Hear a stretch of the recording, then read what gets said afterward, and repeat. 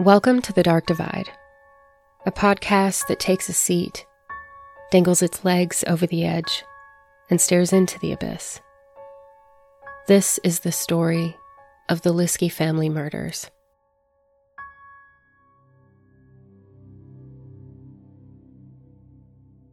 Martin, Ohio is a speck of a thing.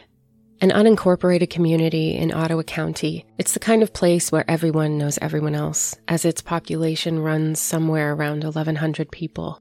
But October 31st, 2010 would put Martin on the map, not for some festive tradition or notable Halloween event, but instead senseless tragedy. For most people in the town, they consider it so horrific it's nearly unspeakable.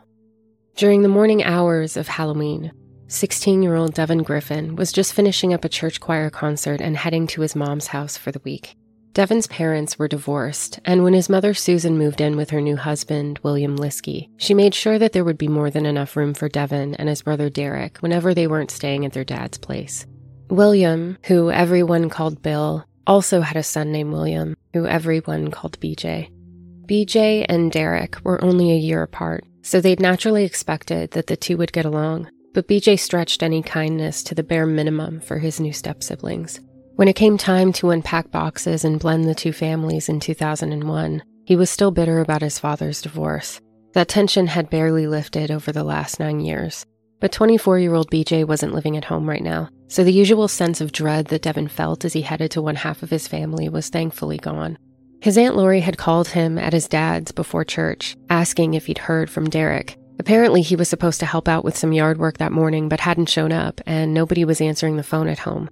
When he walked into the house and noticed it was totally quiet, he figured his mother was still asleep. He made his way upstairs to his room, started up his PlayStation, and settled in for some relaxing Sunday gaming. He'd let Derek know his aunt was looking for him when he came by later. But when Devin noticed it was around 1:30 p.m., he figured he would go check on his mom, who never slept in that late, even on a lazy Sunday. And usually by now, there was some bustling excitement for trick-or-treaters and family traditions. Sue and Bill Liske's master bedroom was downstairs, the shape of their bodies clearly still asleep beneath the maroon comforter. His mother's foot was peeking out from the bottom. "Are you guys seriously still sleeping? It's like 1:30 in the afternoon," Devin laughed as he walked over to his mother's side and tugged on her foot. When she didn't move, he pulled the blanket down from over her head and was startled to see bright red stains of blood all over the white pillowcase. Devin let out a strange giggle, nervously remembering that it's Halloween, waiting in suspension for his mother to snap him out of the impossible. Devin pulled the blanket down to reveal Bill, but all he could see was blood. This wasn't a prank. He ran out of his home, half crying, half screaming, running to the neighbors and calling his Aunt Lori. 911 dispatchers would have police out to the home within no time, searching and securing the scene. Inside, they were unable to open Derek Griffin's bedroom door. After no response, they kicked it down and found him clubbed to death with a claw hammer. When authorities asked Devin if he knew who would want to hurt his family like this, he didn't hesitate for a second. He knew without a doubt it had to be his brother, BJ.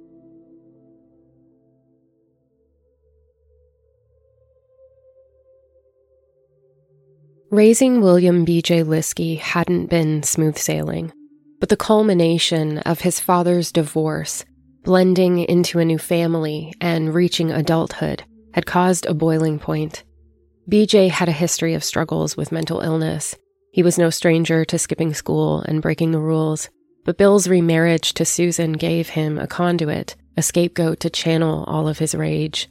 Things had been chaotic for the entire family almost from the very second that Devin, Derek, and Susan moved in.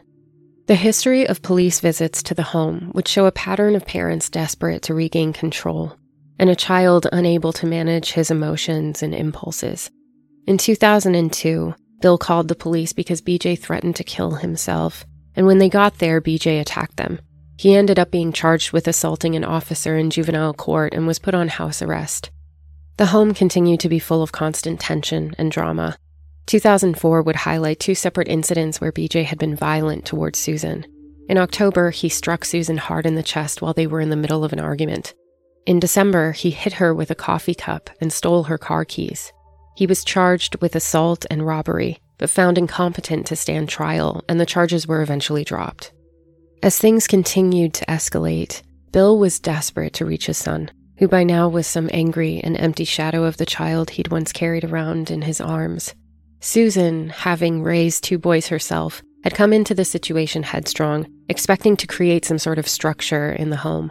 But it had only strained things with BJ even more, causing him to retaliate in any way he could. And just because the police weren't called doesn't mean that it wasn't bad in between those visits. Sometimes things would escalate to the point where Derek would call Mark, a next-door neighbor who was also a close family friend, because BJ's fights with his dad would become physical. It was clear that they were in over their heads in terms of how to handle their son and what they could offer him.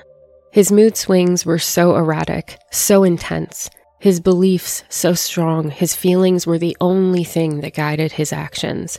There were even times when it seemed like he was angry at things that hadn't even happened, or looking at things that weren't there. By 2006, Bill filed for guardianship over BJ, who would then be hospitalized and diagnosed with schizoaffective disorder bipolar type in 2007. The guardianship application would state that Bill wanted to protect BJ and make sure he got him the help he needs, because when BJ regularly takes medication, he stabilizes and does really well. But after a while, he thinks he's okay and that he doesn't need his medication anymore. So he'll stop taking it and start drinking, smoking pot, etc. Bill wanted to eventually see BJ released into some sort of supportive living facility. The last time BJ lived with them, Bill had to kick him out for attempting to attack Susan while she was in the shower, so coming home wasn't an option anymore. But that didn't mean that Bill didn't love his son, and he would go to the ends of the earth to make sure that he got the care he needed. And BJ would eventually move into a group home for mental health patients in Sandusky. Bill visited frequently, although it would often spark arguments, and BJ got physically violent more than once. But that never stopped him from trying to nurture a relationship with his son. Bill believed that sooner or later, things would just click. And when that happened, he wanted BJ to see that his family had never given up on him all along. Sure, his son had thrown punches, acted extreme, but he thought things were getting better. Just 24 hours before the murders, Bill had been wrapping up a little deer hunting vacation with BJ at their family cabin in Carroll County. With BJ's diagnosis and the tense history in the family, Bill wasn't naive to expect a miracle. But the night before his son killed him, Bill had gone to sleep easy, hoping that somehow things were finally on the mend.